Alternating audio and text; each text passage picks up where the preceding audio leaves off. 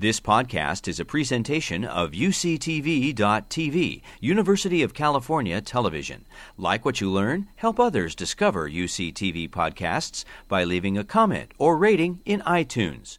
Hi, everyone. Welcome back to BIEB 152, Evolution of Infectious Disease. I hope you're having a good week.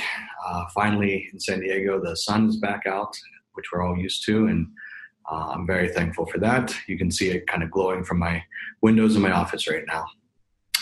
Okay, so let's get to the lecture.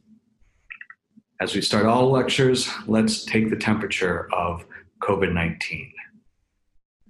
So, in the last couple segments of taking the temperature, I talked about how we appear to be bending the curve, and that the number of new cases is not increasing as rapidly as before, and so our social distancing has been effective, and there's a lot of talk now about whether or not we can return to normal. And the answer to that is certainly that we cannot return to normal yet, but certainly the things that we are doing is helping us.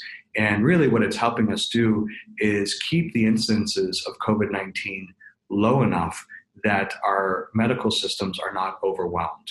We are a very rich country and we have lots of medical resources, but our system could be overwhelmed by COVID-19 spreading out of control. And so our goal so far has been, we can't eradicate the disease at this point. We don't have therapeutics to do that, but we can just slow down its transmission so that if people are sick, they can receive medical attention and we don't overstress the system. And so now that we see that social distancing is working, how long do we have to stay distant? Can we go back to normal life? And what are the next couple of years going to look like? And so these questions were all answered by a group at Harvard School of Public Health, and they were published in a paper in Science magazine just 2 days ago, and it really shows us sort of what our future may look like. And I have to say that it's not grim. You know, we're not going to have a system where our medical or a condition where our medical system collapses, but we will probably be dealing with this for a couple years. So what these Harvard scientists did is, and so here's the paper, and here's the abstract, and I just highlighted a couple segments in the abstract. So prolonged or intermittent social distancing may be necessary into 2022. So right now, the only tool that we have to fight COVID-19 are things like social distancing, surveilling the population for infections, quarantining people, things like that. We don't have medications, we don't have therapies. And so these scientists said, okay, if we don't develop therapies, what will our reality be like? Can we keep this thing under control? And how often can we pause social distancing? And if we pause it, will we have to reinstate it later on? Will the disease reemerge and cause more and more problems? So they use mathematical modeling to do this. Their models were these epidemiological models. We will go over a class of epidemiological models later in the term. They will be related to these types of models, but these ones really focused on the particular spread and characteristics of SARS-CoV-2, of course. And these models, they're very complicated. They do make assumptions. Anytime you make a mathematical model, you have to make assumptions. The assumptions in this model are pretty good. They use data from other beta coronaviruses that spread in human populations. So remember, some of the common cold is caused by multiple different strains of beta coronaviruses. And so they can look at the behaviors of these other related strains of coronaviruses and make pretty good predictions for what they expect to happen with SARS-CoV-2. They can also inform this with information on SARS-CoV-1, MERS, and so the model has a number of features. It makes assumptions about how long immunity lasts for SARS-CoV-2, which we don't know the answer to that yet. You might be immune for the rest of your life, or you might be just immune to it after you're infected for just a year or so. And so that's up in the air. They also made assumptions about whether or not if you had a previous coronavirus that caused you to have a cold, whether or not now you would have some level of immunity, this is called cross immunity, to SARS-CoV-2. And there's evidence that certainly these coronaviruses that cause the common cold gave people immunity to SARS-CoV-1. And there's some evidence, looking at the data, it's not direct evidence, it's indirect evidence that this is also true for SARS-CoV-2. So that's a little bit of good news. And there's a lot of evidence that these common colds are also seasonal, which means that we might have a little bit of a break from the constant pressure of SARS-CoV-2 in the summer months. But if that's true, certainly in the fall it'll come back, and we'll have to monitor and deal with it. Okay, so I'm going to actually get into the model results now, and there are going to be 4 panels that I walk you through for the dynamics of SARS-CoV-2, or actually the dynamics of people that are infected with SARS-CoV-2 and the dynamics of people that are in critical care caused by SARS-CoV-2. And so the 4 panels are for 4 different scenarios where we look at whether or not there's seasonality for SARS-CoV-2. So we expect there will be, but we don't know that for sure. So it's prudent to perform models with and without that feature. And also, there's kind of 2 different scenarios. One where we just keep the amount of medical capacity, number of ICU beds constant, just at the level that we have them right now, or if we double the number of beds. Doubling the number of beds allows us to basically social distance a little bit less so that we can have more capacity to deal with this disease spreading through the population.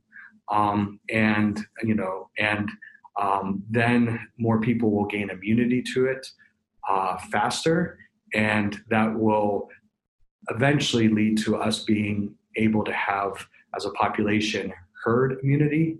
This is a concept that we will discuss in detail in the math behind it later in the lectures. But herd immunity is where you hit a certain threshold of people that have already had the disease and are now immune to the disease. And so it has a similar effect to social distancing because the disease is unable to spread as well because it keeps encountering this blockade, this dead end of a person that's already immune. And so that threshold for SARS-CoV-2, at least by these models, is 50% of the population. So that's a lot of people that would have to get sick and then recover to get to that point. And we certainly don't want to get to that point quickly because we'll overwhelm our hospital system. But if we don't ever develop therapies, vaccines, and other ways to treat it, then this is ultimately what we're going to have to experience.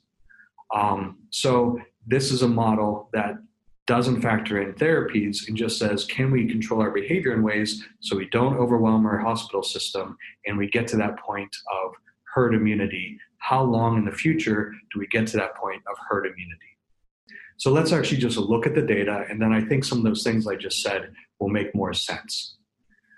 As always, start with the axes. Make sure you understand what the axes are saying, and then you can move forward and look at the dynamics. And so we have time on the x-axis, and this is months, obviously, and it's over many years. We have 2 different y-axes. So the black line here, this black line, corresponds to this axis. So that's just the prevalence of the disease. That's like the number of people or the fraction of people that have the disease. And then here's a number of critical cases where people require hospitalization and require ICU beds. And so that red line aligns with this axis over here. And so what we see is that, of course, the number of cases began to increase in the United States. This is modeling for the United States. And we then see that we started social distancing, and so the number of cases crash. There's always a time lag between this increase in the number of cases and then the increase in the number of critical cases.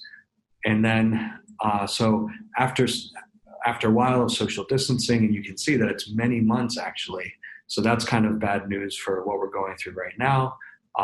But then we can sort of let off social distancing for a little bit in late summer, and then this disease will come back because there's always going to be some low level, being spread around. It's going to be really hard to completely get rid of it until we have therapies. And so it'll come back. And then once it hits this threshold, so this is a threat. This is the upper threshold for when we have to begin social distancing again. And this is a lower threshold for when we can stop social distancing. These squares are where the periods where we are social distancing.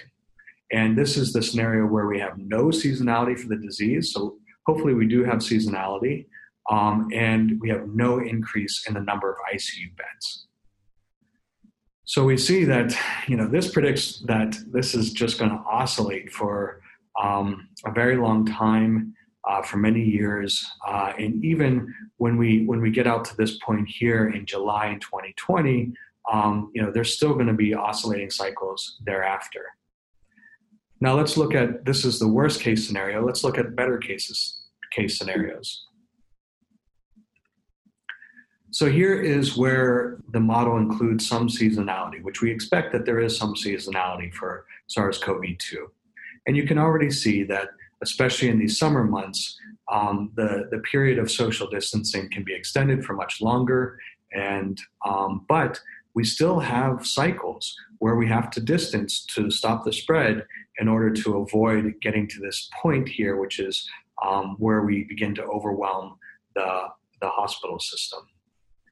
And so the next scenario down is where we don't have seasonality, but we do have an increase in the number of ICU beds.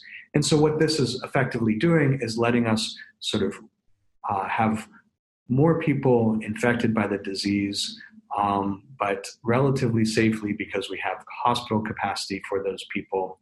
And then we social distance. And so it starts out identical or nearly identical as this up here. But you can see that there then gets to be sort of longer and longer periods where you don't have to social distance. And that's because more and more of your population is immune to the disease. And so basically it's slowed down and it's spreading because of that immunity. And what you get out here is you see that the disease is no longer rebounding like it was before. There's a critical number of people that are resistant at this point where you no longer have to social distance because you have herd immunity. And the last case scenario, which is the one that I hope we undergo, I actually hope that we develop therapies and it's not even as bad as this one down here.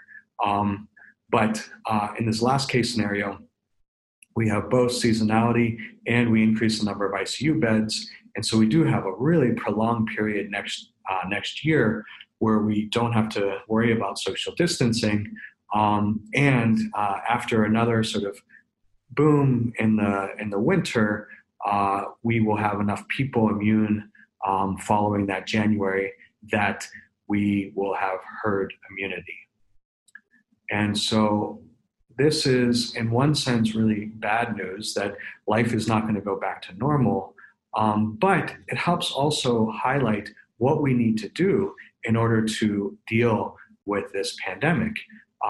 We need to have periods of social distancing. We need to be able to surveil the population of people and whether or not at what level people are being infected by the disease so that when we hit these thresholds, we know when that is, And so we just hit the social distancing gas pedal, or I guess it feels more like a brake, at the right time, where we don't overwhelm our hospital systems, but we also don't distance for longer periods of time than is necessary.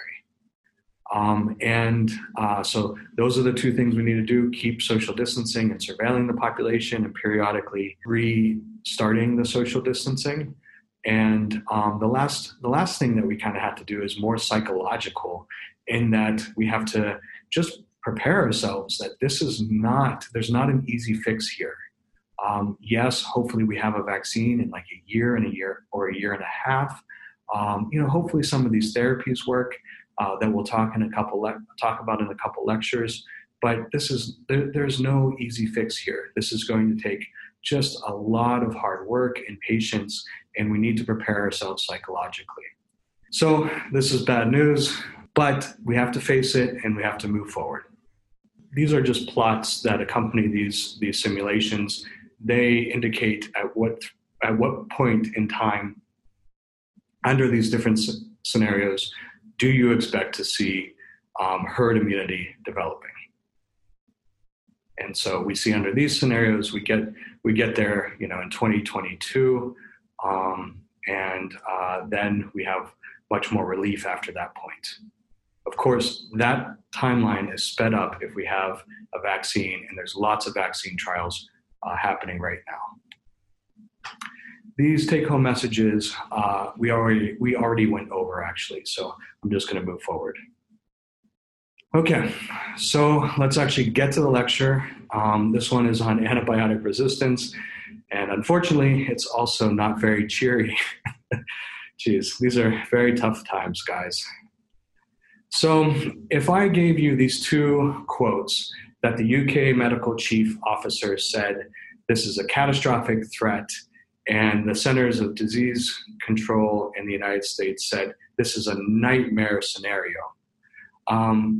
Nowadays, you'd probably think that I was talking about COVID-19 and the pandemic that we're experiencing.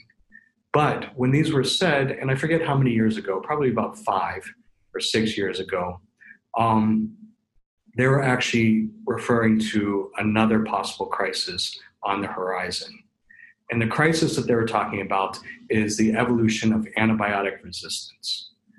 So we will go through the history and everything about antibiotics, but basically we developed antibiotics. They transformed the way that we're able to do medicine because people were not as often dying from bacterial infections. This then led to selective pressure to promote genes and mutations that confer antibiotic resistance. This antibiotic resistance occurs everywhere around the world, and if it keeps happening, if it keeps spreading antibiotic resistance, and if we're unable to use antibiotics, we predict a large number of deaths by 2050. And so this is just one research report, but we predict millions and millions of deaths all around the world from diseases that we used to be able to treat with antibiotics. So this is a warning, just like we had a warning about a possible pandemic. And obviously we did not heed that pandemic warning as closely as we should have. And now we're in this terrible situation. Well, this is a warning that, in the next coming decade or so, we are going to have to deal with this problem of the spread of antibiotic resistance. And we're going to have to be smart about it. We know it's going to happen. We can do the math. We can understand the processes that lead to antibiotic resistance. We'll talk about those today. And so we need to figure out ways to mitigate the spread of antibiotic resistance, or better ways of developing new therapies.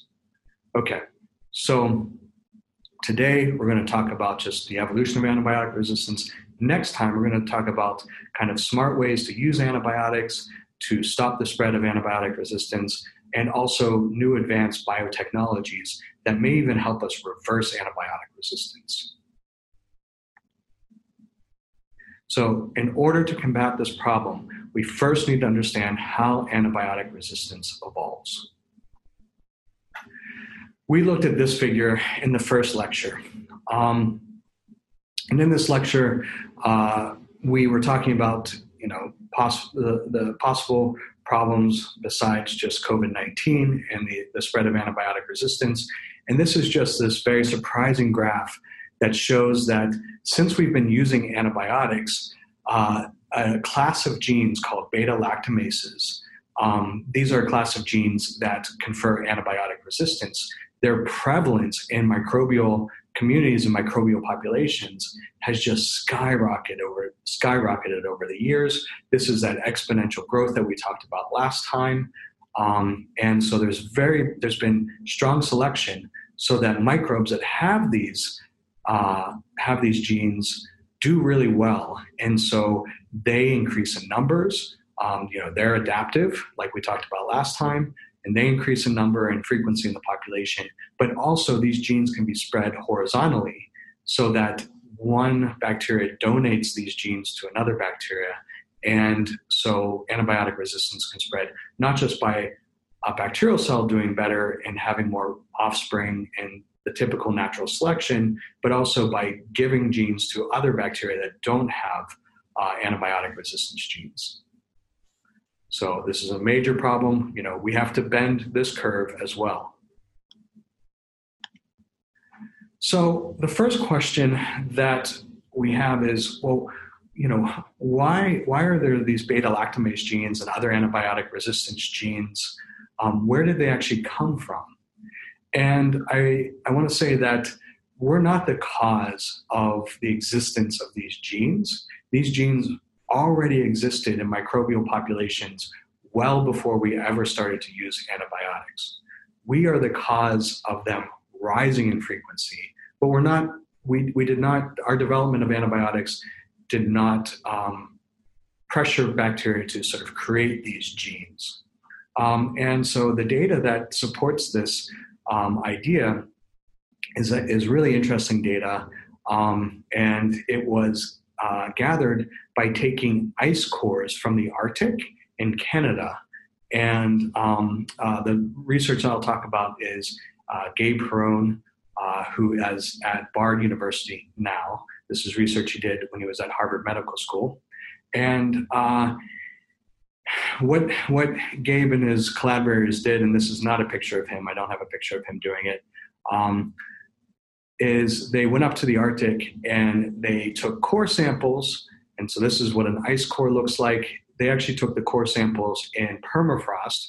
This is soil that is frozen indefinitely, or at least until global warming dethaws it. And what they could do is that, just like in Richard Lenski's experiments where he freezes down bacteria from different time points, and he can resurrect the bacteria and sequence their DNA to look at the number of mutations, and he can even resurrect them and grow them. These core samples probably don't do as good of a preservation as a controlled freezer in the lab, but they do preserve DNA in them. And so, and unlike Rich's, who can experiment where you can just go back 30 years, you can go back tens of thousands of years. And so the way it works, of course, is that there's sort of layers of new permafrost being built up over time. And so that creates this, what is like a fossil record, but it's a frozen record. And so what Gabe did is he actually looked back at the DNA in these samples from different depths in the core. So these are different depths. And this is just going back in time. The aging of the time or the sample is not the best. He knows that this period here is for 5,000 years, but you can go even further back in time, much, much further. And so they looked at DNA from all of these different time periods or core samples. And what they could do is they could sequence them and compare the DNA to modern DNA that they know is responsible for antibiotic resistance, and see how far back it goes. I even think in this paper, they put these bits of DNA that they thought were antibiotic resistance genes and double check to make sure that they do confer antibiotic resistance to these for a modern strain of bacteria. And so what this is showing here is that each of these different shapes is a different type of antibiotic resistance gene. There's a lot in the sort of present active layer of the core. And as you go back, you see fewer and fewer genes. But even if you go back to 14 meters, you see, antibiotic resistance genes occurring all the way back there. That must be tens of thousands of years. And so bacteria have had these genes for a very long time, and they do work as antibiotic resistance genes. So then the question is, why did antibiotic resistance genes exist that long ago?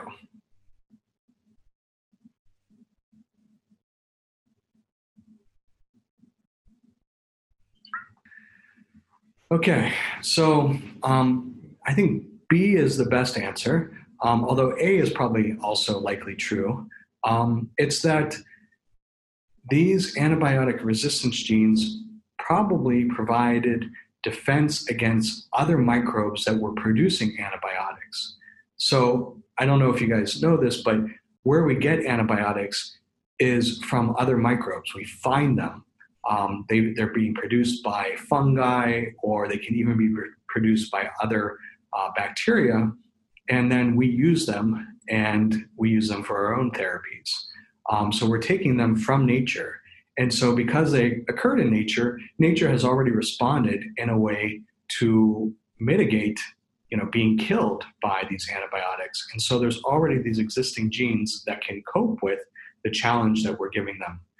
We are producing antibiotics at such a high rate and using them at such a high rate that we are putting more and more pressure on microbial populations to use these genes and to cause these genes to spread. But they did exist there in the very beginning. A is also a good answer, and it addresses this concept of pleiotropy, that an organism can evolve a gene for a certain function, and that gene can have costs, it can have side effects, and sometimes those side effects, though, are not costly, but are actually good, and that it confers antibiotic resistance. And so this is probably what happened as well, is that some of these genes do something else for the cell, then they are co-opted for this new function to confer antibiotic resistance. Okay, so what's the data that supports this idea that antibiotic resistance genes evolve to deal with microbes that produce antibiotics, and why would microbes produce antibiotics in the first place? They're very costly for microbes to produce, so why would they go through the energy of killing other bacteria, their bacteria themselves? Well, basically, bacteria are in this arms race with each other where they're competing for resources, they're competing for space, and one way to better compete for resources and to better compete for space is by killing off your opponents. And so that's basically what they're doing. This is a petri dish. You can't see the dish because it's in the dark. Bacteria have fluorescent labels on them so that bacteria that produce antibiotics are red and bacteria that are sensitive to those antibiotics are blue. And what this petri dish is showing you is that the producers have this nice halo effect around them, this nice clearing of cells around them, so that they have access to more resources on that petri dish and more space to grow. You can see their colonies are pretty big compared to this sort of speckled blue colonies in the background, the sensitive ones that are being killed off by the producers. And you can do the same experiment, but now you have producers and resistant cells. And so there are the same number of producers on this petri dish. You can't see them as well. If you sort of squint, you can see some red in there. And that's because they are being overwhelmed by these resistant bacteria that are not affected by the antibiotic. And so they can just move in and sort of push the producer out and grow around their areas. And so the producer takes a fitness cost because its weapon that it's spending energy on is no longer useful. So these plates remind me of how we first discovered antibiotics in the first place. So Alexander Fleming in 1928 discovered penicillin. So penicillin is a highly effective antibiotic that we still use today. And this really ushered in a new era of medicine, specifically in treating bacterial infections. So here's a picture of Alexander Fleming. And this discovery is this really nice example of what we call serendipity for a prepared mind. So Alexander Fleming in the lab was not anticipating that he would discover antibiotics. But he did because he made an observation on a petri dish that led him to that discovery. And if any old person was looking at that petri dish, they probably wouldn't have noticed anything. But because Alexander Fleming was observant and had training in microbiology, he realized something weird was going on. And he investigated that weirdness, and that led us to the discovery of antibiotics and transforming our medicine. And so this is a picture supposedly of the plate, the original plate that he made the observation. I didn't have enough time to verify that, so take it for what it is. It's off the internet.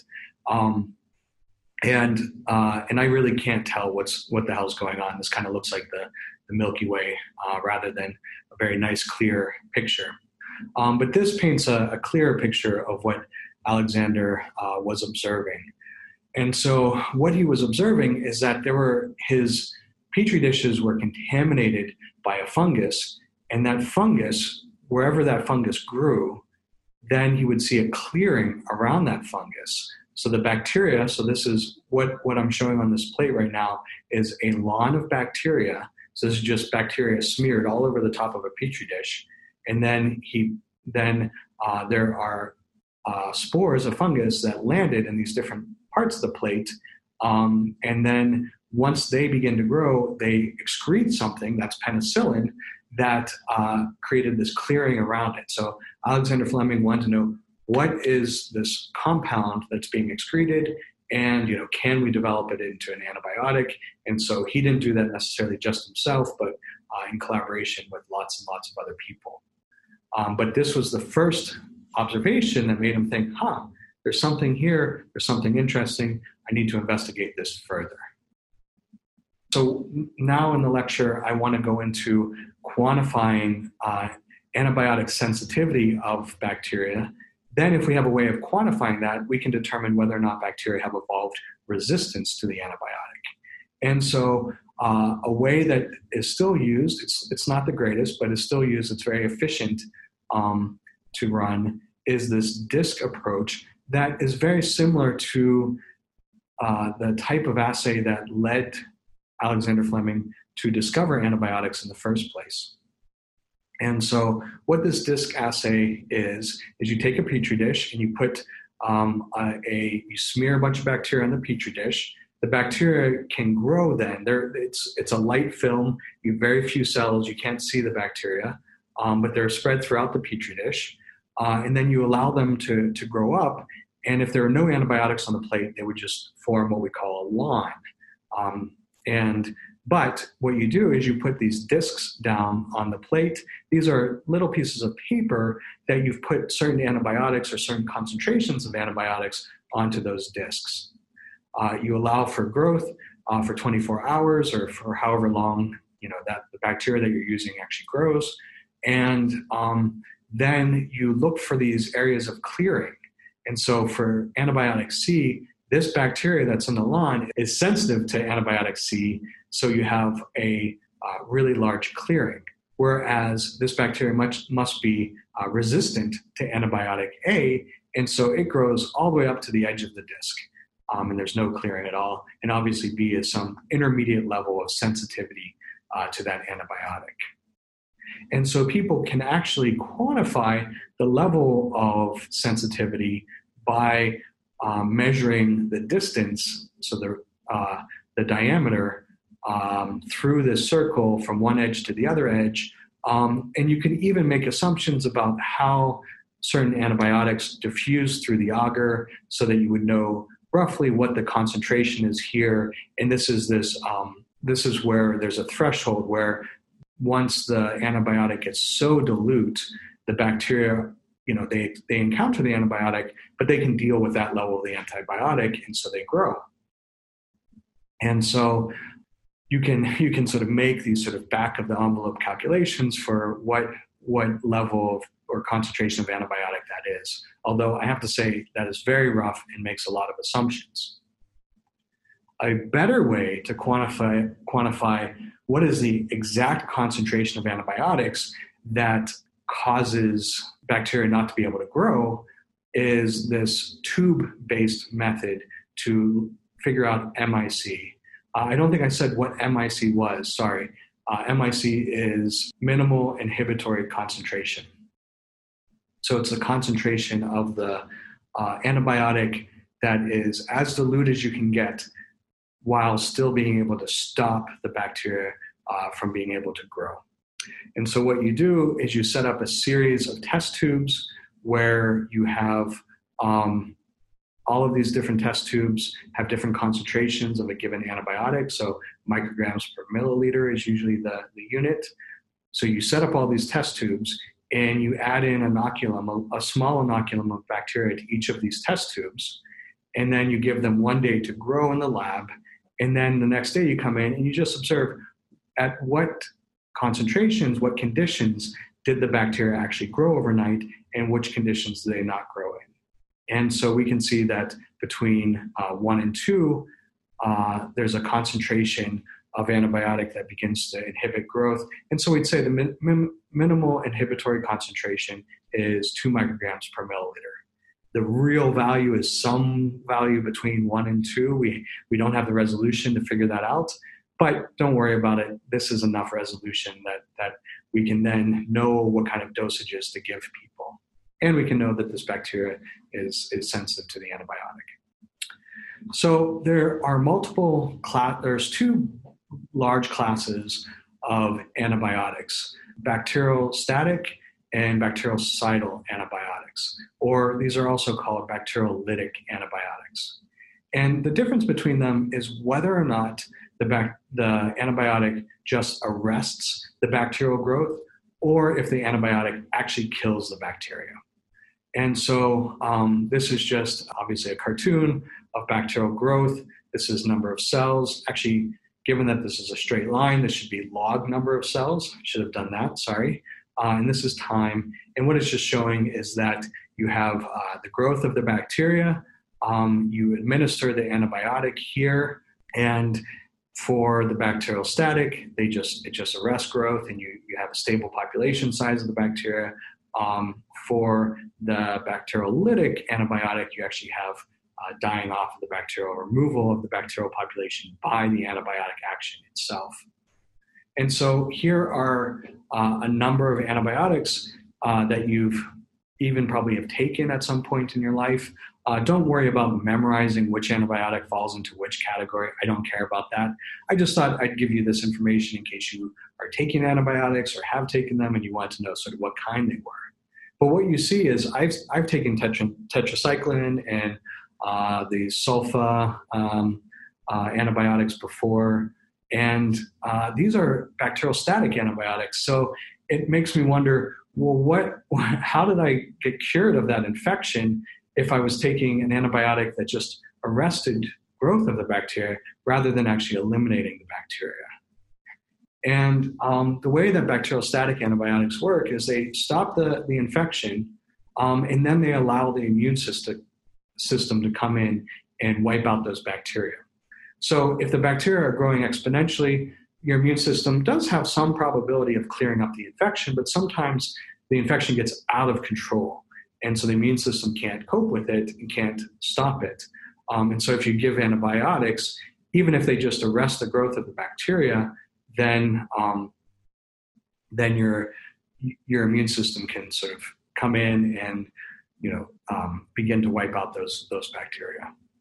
And so obviously bacteriostatic or bacteriolytic antibiotics are good as well, and maybe even address the problem more directly of the infection. But we want to be able to use multiple different types of antibiotics because we know that antibiotic resistance is common in bacteria. Okay, so there are Lots of different antibiotics that we've developed over the years, and they tend to have different mechanisms of action, and those different mechanisms of action tend to put them in the cidal category or the static category. And so there are these different modes of action of the antibiotics, and they tend to, a whole lot of them tend to inhibit key enzymes that assist in cellular survival and cellular growth. A lot of them tend to inhibit cell membrane permeability, and so that interferes with the integrity of the cell. They interfere with the cell wall synthesis. That also interferes with the integrity of the cell. And so these are often bactericidal antibiotics because they actually cause the cell to lyse or cause it to just fall apart. And so other ways that antibiotics act are on DNA synthesis or protein synthesis, and these tend to be your static antibiotics. These arrest the growth of the bacteria. If you remove them from the environment, then they can begin to grow again, as long as they haven't been in this stasis for too long. Okay, so there's these kind of large categories of antibiotics, and I go over them because it really does have implications for how they work and the sort of fitness costs that the bacteria pay. One is that it just stops growing. One is actually that it dies. But I have to say that biology is really muddy. And so this sort of binary classification of bacteriolytic or bacteriostatic antibiotics is not as discrete as I was sort of describing. And actually, it turns out that many antibiotics are both bactericidal and bacteriostatic, and that what determines whether or not they're one or the other is their concentration. And so this is true for tetracycline.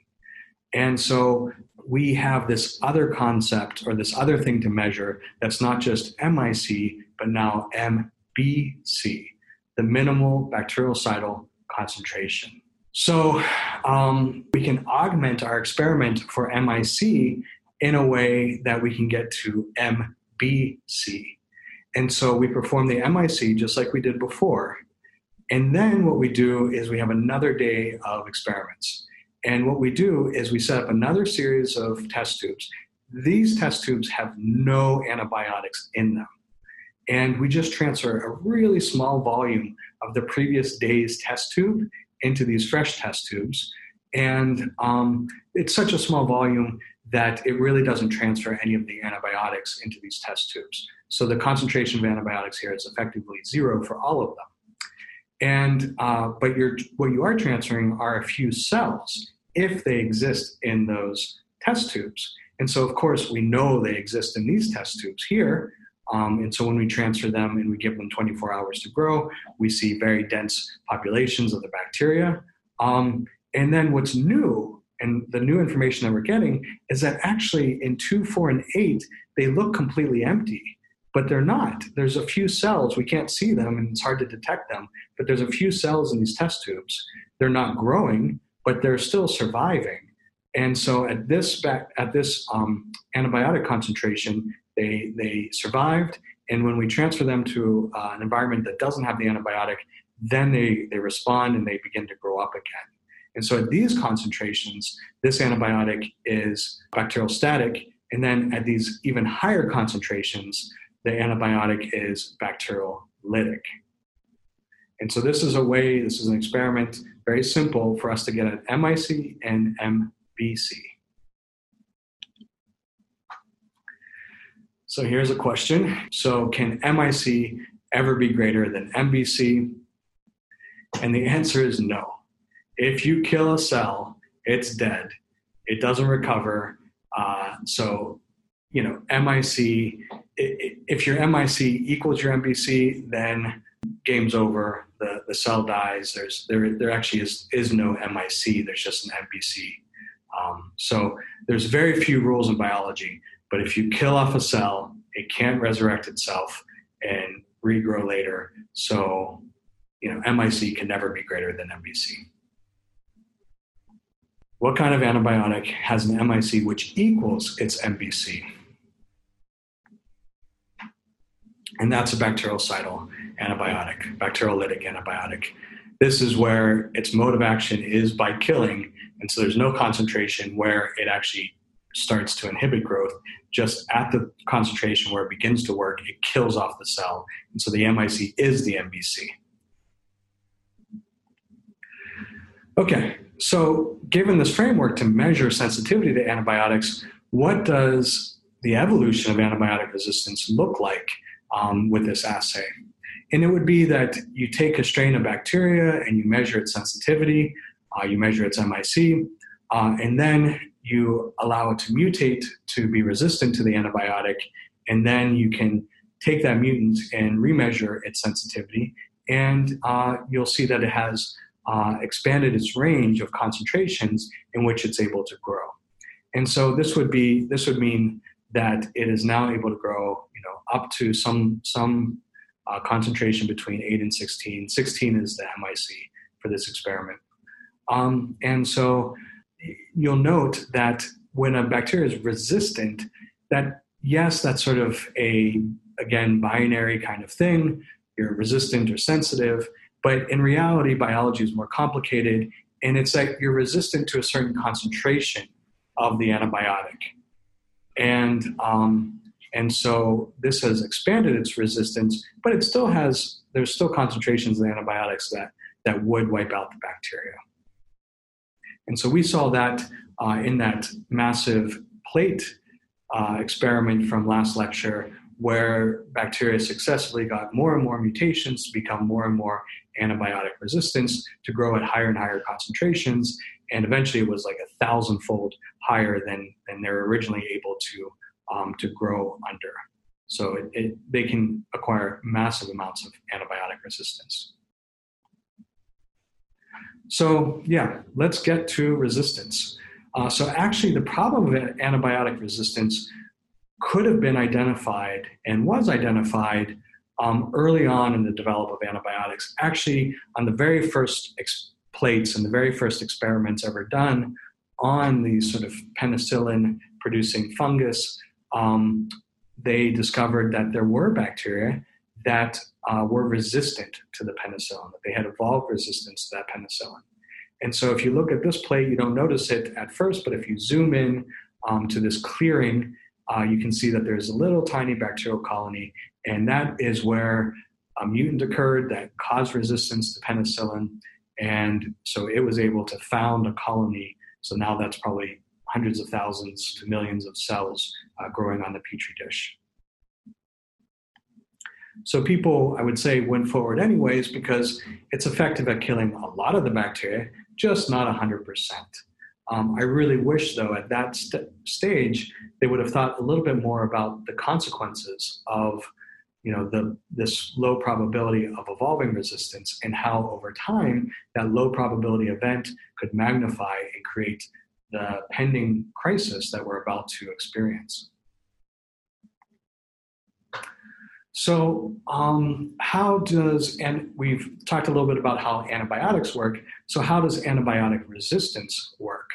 And there's kind of I broke them down into kind of two strategies. The cell can avoid the antibiotic or avoid the action of the antibiotic, or the cell can actually actively operate on the antibiotic to remove it from the cell or to destroy it from the cell. And so you can sort of walk through this figure here. I think it's really beautiful and relatively clear. But so we have these different shapes, antibiotic A, B, and C, and we have different actions by which the cell can avoid these antibiotics. And so for antibiotic A, this is a protein this is penicillin binding protein that the antibiotic acts on, and that's by the antibiotic being able to interfere with this enzyme, that's what interferes with its ability to grow and interferes with the survival of the cell. And so what the bacteria can do is it can just augment the shape of the protein with the mutation of where the antibiotic actually binds. And so by doing that, it can no longer bind, it can no longer interact with that enzyme. And so then the bacteria, it's almost like there isn't any antibiotic in the environment at all. For antibiotic C, antibiotic C is here. It's sort of maybe a larger molecule that the bacteria is able to actually change some aspect of its outer membrane so that it blocks the antibiotic from actually being transported into the cell. And so the bacteria is swimming around like there's nothing in the environment that is threatening its life. Other ways are these sort of intrinsic mechanisms. And so there are these efflux pumps that we'll talk a lot about. Efflux pumps are these really cool molecular machines that are embedded in the outer membrane and inner membrane of bacteria. And they are basically little pumps that take compounds like this antibiotic B and actually just pump them out of the cell and get rid of them, put them back into the environment. And as long as the pump can keep up with the concentration of antibiotic that's coming into the cell, then it can confer resistance. Another way too is for the cell to produce enzymes that act directly on the antibiotic to render them unable to interfere with the cellular components that they normally interact with and interfere with. So, what do the types of mutations really look like that give you antibiotic resistance? For the efflux pump, the type of mutation, so a lot of bacterial genomes actually have genes for efflux pumps, but often those genes are turned off. These efflux pumps are very expensive. They cost ATP to actually to actually work and remove antibiotics. And so if there aren't antibiotics in the environment, you don't want to be using that ATP to do this. And so often the regulatory system of the bacteria is not set up to respond to certain antibiotics. And so they will be turned off. There will be this kind of conditional promoter is what I'm calling it, where if this molecule here is bound to the DNA, it doesn't express these three genes for the efflux pump. And even in antibiotic conditions, this molecule might be bound to the DNA and interfere with promotion of these genes. And so you can get a mutation in this regulatory region of the gene so that this inhibitor no longer binds to the DNA. And then this is now what we call a constitutive promoter. It's a promoter that's always on. And so if it's always on, then no matter when the cell experiences antibiotics, it'll have the machinery in place to actually confer resistance, to pump out those bad molecules. And so this is just one example. There's lots of ways that you can get these kind of regulatory mutations. This is just the simplest. For the exam and for this class, just know that there can be these pre-existing efflux pumps in cells that paradoxically do not turn on when the cell most needs them. And so mutations can then occur in the regulation of these genes such that they turn on these genes all the time, and that confers resistance. So one other way, it's not a mutation, but one other way that you can get an efflux pump is that perhaps a cell doesn't have an efflux pump and then gets one from another cell through horizontal gene transfer. Another type of resistance is that you can change the kind of two different ways. You can change the target site of the antibiotic. So here's the antibiotic, it comes into the cell, it works on this protein, this is just the gene that encodes the protein. You can get a mutation in that gene that augments it, like I talked about already. You could also, this is a little bit more sophisticated, you could turn on a gene in your genome that you might already have or you might get horizontally transferred that creates a protein that interacts with this binding site in a way that this protein that the antibiotic acts on still works, but it blocks the antibiotic from actually binding to that target site. So that's another way of doing it as well. And these are examples that I didn't go over in that first summary image where you have different ways of the cell producing a whole new protein that either hydrolyzes the antibiotic so the antibiotic can't work on the target protein any longer, or this new gene encodes for a protein that adds features to the antibiotic compound. It changes it in a way that now its shape is wrong, and so that shape doesn't fit into this pocket any longer, and so we don't get the activity of the antibiotic. So just to sort of circle back, there's lots of different ways of producing antibiotic resistance, lots of different genes that can mutate and ways that mutations work.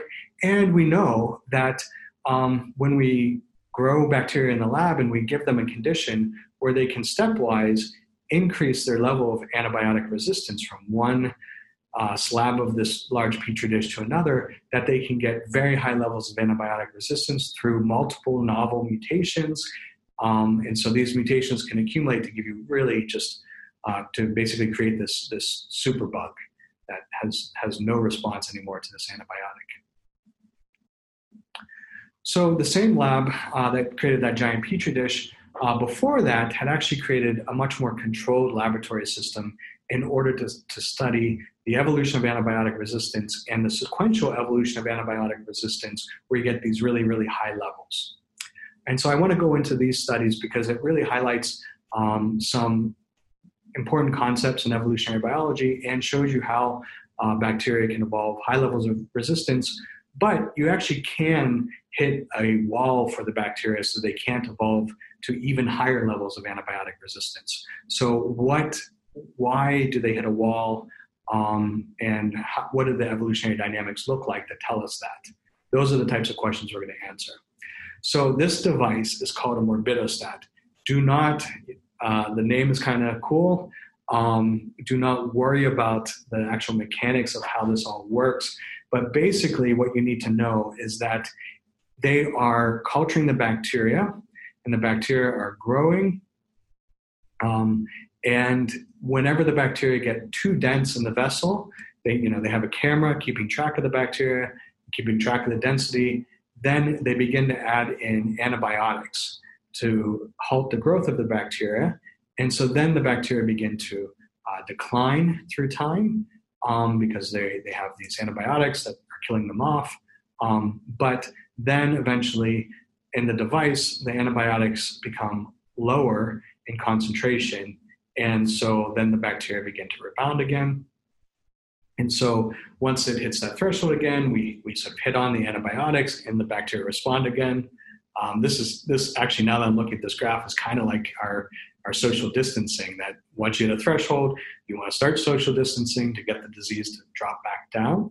But in this experiment, the goal of this is to keep continuously applying selective pressure and to modify that selective pressure so that if you develop resistance, if the bacteria develops resistance, you can push more antibiotics more frequently into the test tube so that you challenge the bacteria even more.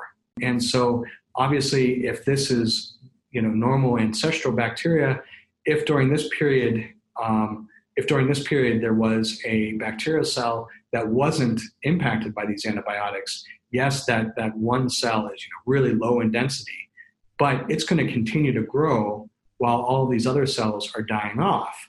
And so when it continues to grow, it's going to eventually dominate in the population and take over. And so this next administration of antibiotics is not going to be as effective against it. And so then they're just going to have to hit in more and more antibiotics. But their system is smart and adaptable, and so it can do that. So this is just an experimental system in order to generate higher and higher levels of antibiotic resistance under a controlled setting. So here are what the data look like from just one of these experiments. And it's set up so you can run lots and lots of these experiments. We are just going to look at one antibiotic and the evolutionary dynamics of resistance to that antibiotic. This is terrible. I'm actually forgetting which of the antibiotics we chose. I will get back to that. I'm sure it's in a couple slides. What I'm plotting here, or what the authors of the study plotted, was time. And this is, here's the antibiotic, TMP.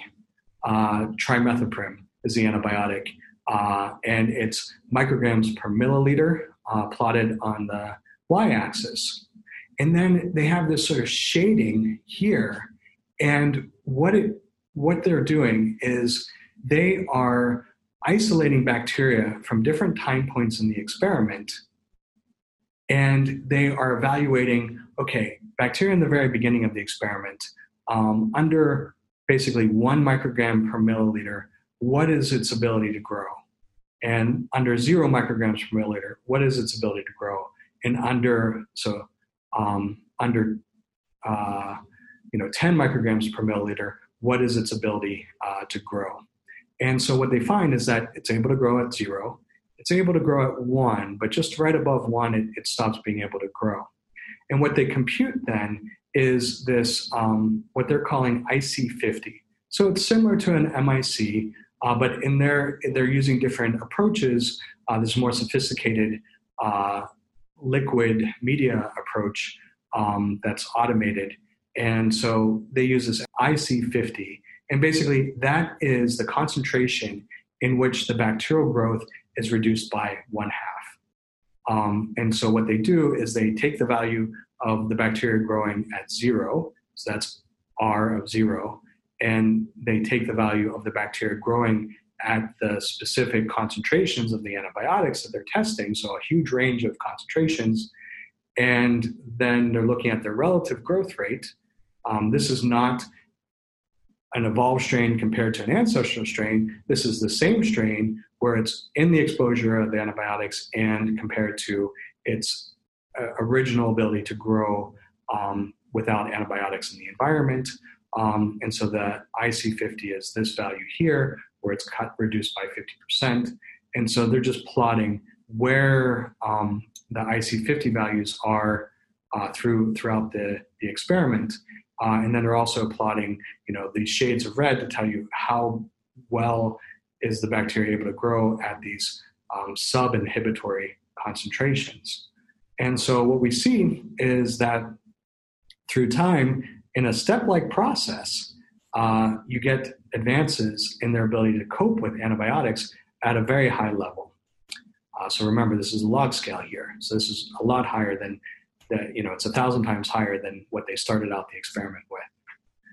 And so that's pretty cool. The other thing that they did was they repeated the experiment multiple times, so 5 different times. So each of these lines is the equivalent of this black line, but just for different experimental replicates, different flasks. So what they see is, and it's pretty interesting, all of the populations take a very similar trajectory. So this is a case where evolution seems highly repeatable, and they all max out at the same level. So they don't go beyond this concentration, they just max out this concentration. So this information does tell us what is the intrinsic potential of bacteria to evolve resistance to trimethoprim. And so you could ask the question, can you actually deliver more trimethoprim safely to a patient? And if so, then you have your solution to antibiotic resistance to trimethoprim. This is incredibly high, so this is probably too concentrated to actually give to a patient. And so the next question is, this at the phenotypic level, this evolution is highly repeatable. Is it also repeatable at the genetic level? And so what they did is they sequenced whole genomes of bacteria isolated from different time points in these different replicate experiments. So replicate 1 through replicate 5. Let's ignore this for the moment and just look at the dynamics. They've put the phenotypic response, and underneath the phenotypic response, they are giving you information about mutations in the genome. And so in most of these experiments, the first mutation that they get is a gray mutation. And so you can use this key over here to figure out what that is. That's a regulatory mutation that must, I'm assuming, I should have thought through this beforehand, must upregulate the molecule that the antibiotics work on. And so if you have a relatively low concentration of antibiotics, so this is a protein diagram, and these colored regions are the amino acids that are changing in the protein to confer resistance. So this must be the binding pocket of the antibiotic to that protein.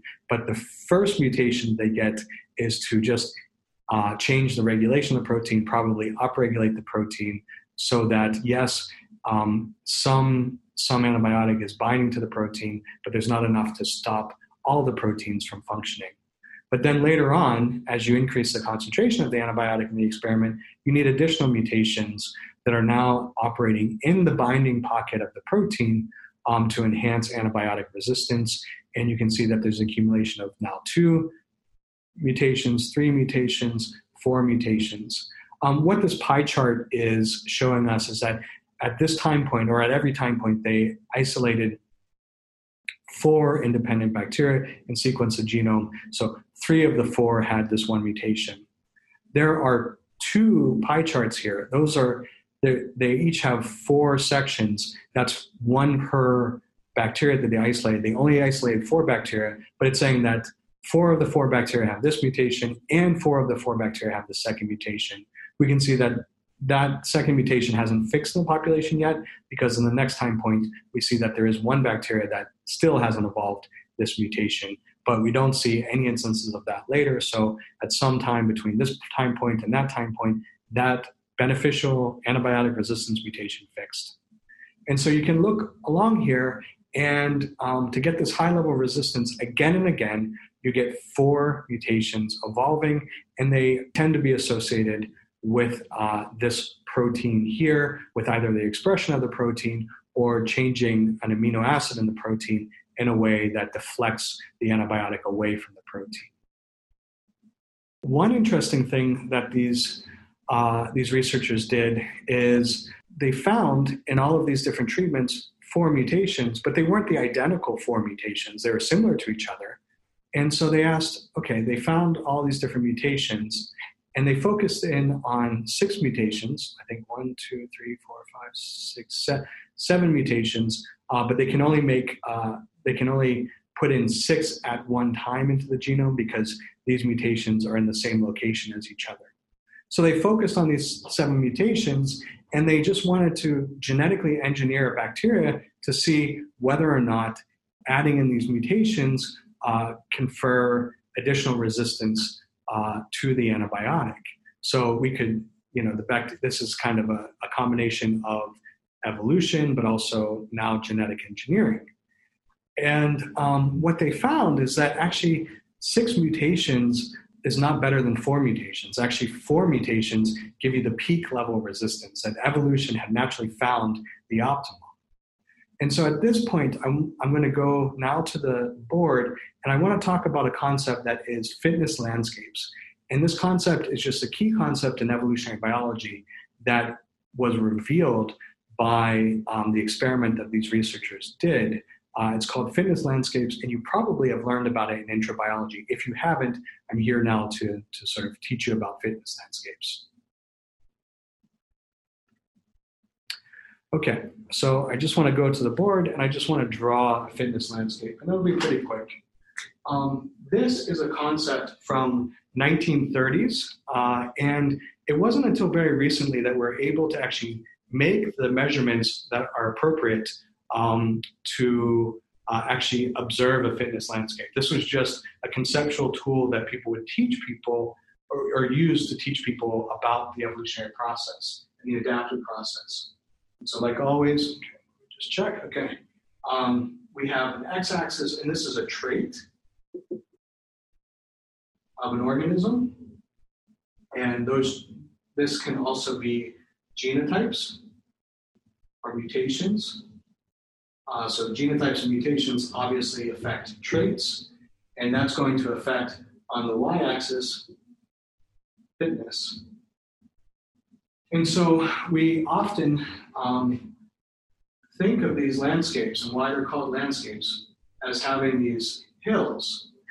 And so we think of the way that adaptation works is that a population will occur we'll have a certain trait. So this is the average trait value of that population, but there's some variance in that trait, some variance in maybe antibiotic resistance. And so that's what gives you sort of this spread around this point.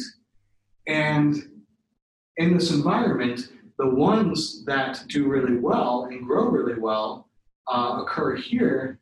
You can see that they have higher fitness than certainly these ones that have lower fitness here. And so these organisms are going to be selected for. And so at some time point in the future, you're going to have the mean of the population changing to this point, and some mutations that cause variance around that mean. And so you're still going to get some variance. And then these ones are going to be selected for, and that population is going to keep moving until it hits the optimal. And that optimality is this fitness peak. And so if the population continues to mutate and change, so if you have mutations, then they are going to on both sides of that distribution, they're going to drop you down in fitness. And so natural selection it's called purifying selection. It's going to keep you on that fitness peak. And that's what happened in the experiment, is that they got to this fitness peak of 4 mutations, but we artificially engineered in 5 mutations and 6 mutations and drove the fitness back down in the artificial population. And so this is fitness landscapes. We use it to visualize how organisms are adapting to their environment and finding this fitness peak. There's lots of descriptions online of how fitness landscapes work, and it helps you get an intuition for how adaptive evolution works. And so then, you can get a better feel for it. But let's go back to the actual data to look at what that fitness landscape looks like. What these researchers were able to do is to make genetic constructs of combinations of 6 of those mutations. And now they've plotted what is, this looks like a landscape. This is a fitness landscape. And so let me just go over what they're actually plotting. And so we have a genotype that has no mutations in it. And then we have an array of genotypes that have exactly 1 mutation. So there's 1, 2, 3, 4, 5, 6, 7 different kinds that have just 1 mutation in them. And what's plotted on the z-axis, so coming out of the screen, is the IC75. So this is just like IC50. For whatever reason, for whatever convenient reason, they used IC75 to determine the level of resistance that's happening due to these different mutations. And so what the key is that they look at it for just 1, but they also look at how the mutations affect the resistance for when they're together and as 2, or as combinations of 3, or as combinations of 4, 5, and 6. What this gives us is it gives us direct information on how good these mutations are at conferring resistance to antibiotics. So resistance is a surrogate here for fitness. So how, in this environment, how well you're coping with the antibiotic is what determines most of your fitness. And so what they're looking at is what are the sort of direct responses of the bacteria due to just these individual mutations. So this is just zooming in this box here into the smaller region so that we can see what the direct fitness effects are. And then we can see sort of the rest of the landscape relative to the direct fitness effects. And what we have to be concerned with is that not all mutations combine together in the same way. Some produce synergistic interactions with each other. Some produce antagonistic interactions with each other. And so those interactions are what causes these like wavy kinds of shapes in this landscape, so that there's some pathways. This is a really good one, and then that one interacts really well with another, this light green mutation, but it doesn't interact quite as well with the other mutations. And so you can look at different trajectories through this landscape where you get these beneficial genetic interactions, and the population is likely to sort of move through the landscape. So the population is much likelier to move when you get these large increases in fitness. But you can see from this point, it seems that the population is relatively stuck, that a lot of its places that it can advance to are not as high in fitness as this. This would be a local peak. But there are trajectories that move you through the landscape. The overall shape of the landscape shows you that the highest fitness you can achieve is with 4, that when you add in 5 and when you add in 6, you actually begin to decrease in fitness. And so that fitness optimum is achieved by 4 mutations. And in the actual experiment, that's where the bacteria stopped evolving as well. So there is a fitness optimum, and you can't get above the concentration of you can't evolve above this concentration of antibiotics. And so if you can deliver even higher concentrations, then you can wipe out this bacteria. So this is just me plotting a pathway through the fitness landscape that's easy to look at. And I want to sort of just walk through the progression of this pathway and how fitness increases over as you layer in more and more mutations. And just to sort of demonstrate, you can have these small jumps and then much larger jumps. But once you get to 4 mutations, then you begin to crash down in fitness. And so this sort of crashing in fitness, this is due to a negative genetic interaction. This is due to what we call epistasis. So epistasis is this idea that the fitness benefit of a mutation depends on the genome that mutation occurs in and the other mutations that are in that genome. And so if you have a bacteria that does not have any mutations for resistance already, then the green mutation is good and the blue mutation is good. But if you already have these 4 mutations, then their effect is negative. So this dependence of the genotype is what we call epistasis. And that's what, teaches us about the types of mutational pathways that organisms will take as they're adapting, and also tells us about this optimality in the fitness landscapes and the limit to which they can achieve high fitness or high levels of antibiotic resistance. So here's just a summary of how to think about epistasis. What you want to look for is non-additivity. So what the hell does non-additivity mean? So say you have a mutation that gives you a fitness advantage. That's A mutation and a B mutation. It's a certain amount of fitness advantage. These are just the same heights just for simplicity. They don't have to be the same height. And if you added them together in the same genome and their fitness equaled A plus B, then you would say that they're acting in an additive way. So there's no epistasis. Each of these mutations are doing their own things and can combine together. Negative epistasis means that certainly if you put these 2 things together and you get deleterious fitness effects, well, that's negative epistasis. But negative epistasis is also if you put them together and they just don't add up to the same level that you would expect if you had them both independently providing their fitness benefits. And then certainly positive means that any fitness gain above what you would expect for this additive model, that would be positive epistasis. And so evolution is, playing around not just with specific mutations, but how these mutations interact with each other, and is selecting for these genomes where you get these certainly positive interactions, or at least just not really deleterious interactions between mutations, where you can reach this sort of optimal level of antibiotic resistance.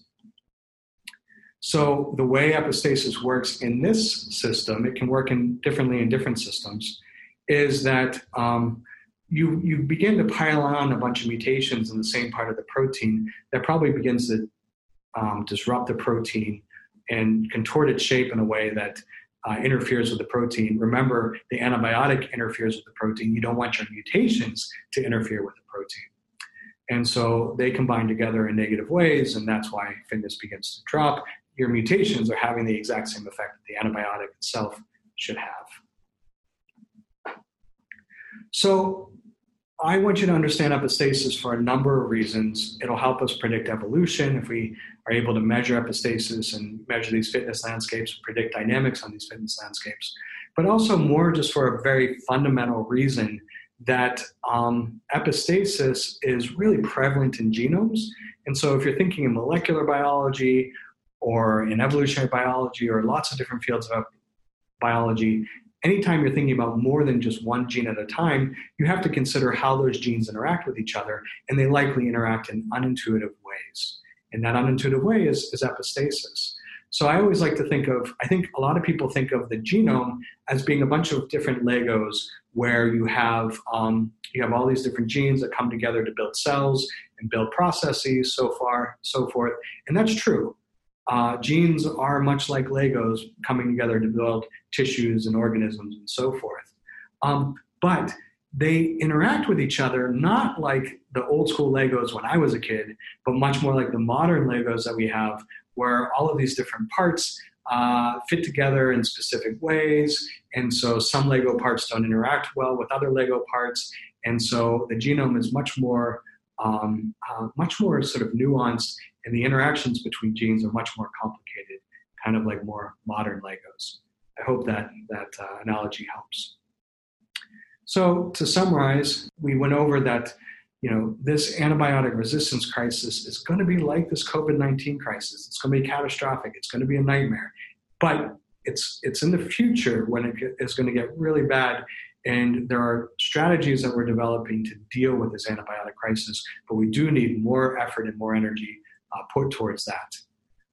The reason why we have this crisis is that there are these genes that already existed that bacteria can easily mutate to get them to work and cause antibiotic resistance, or they already conferred antibiotic resistance and they're increasing in their frequency in the population, and that's a huge problem. We discussed ways of measuring the effectiveness of the antibiotic through MIC and MBC. We talked about multiple different types of antibiotics and their different actions and different ways of conferring antibiotic resistance. And then we went in depth into the evolution of trimethoprim resistance, the multiple different mutations that confer resistance, how they interact with each other, how they produce this fitness landscape with a peak at 4 mutations. Okay, so thank you guys, and we'll keep rolling, and I'll see you guys on Tuesday. So take care. You've been listening to a podcast by University of California Television. For more information about this program or UCTV, visit us online at uctv.tv.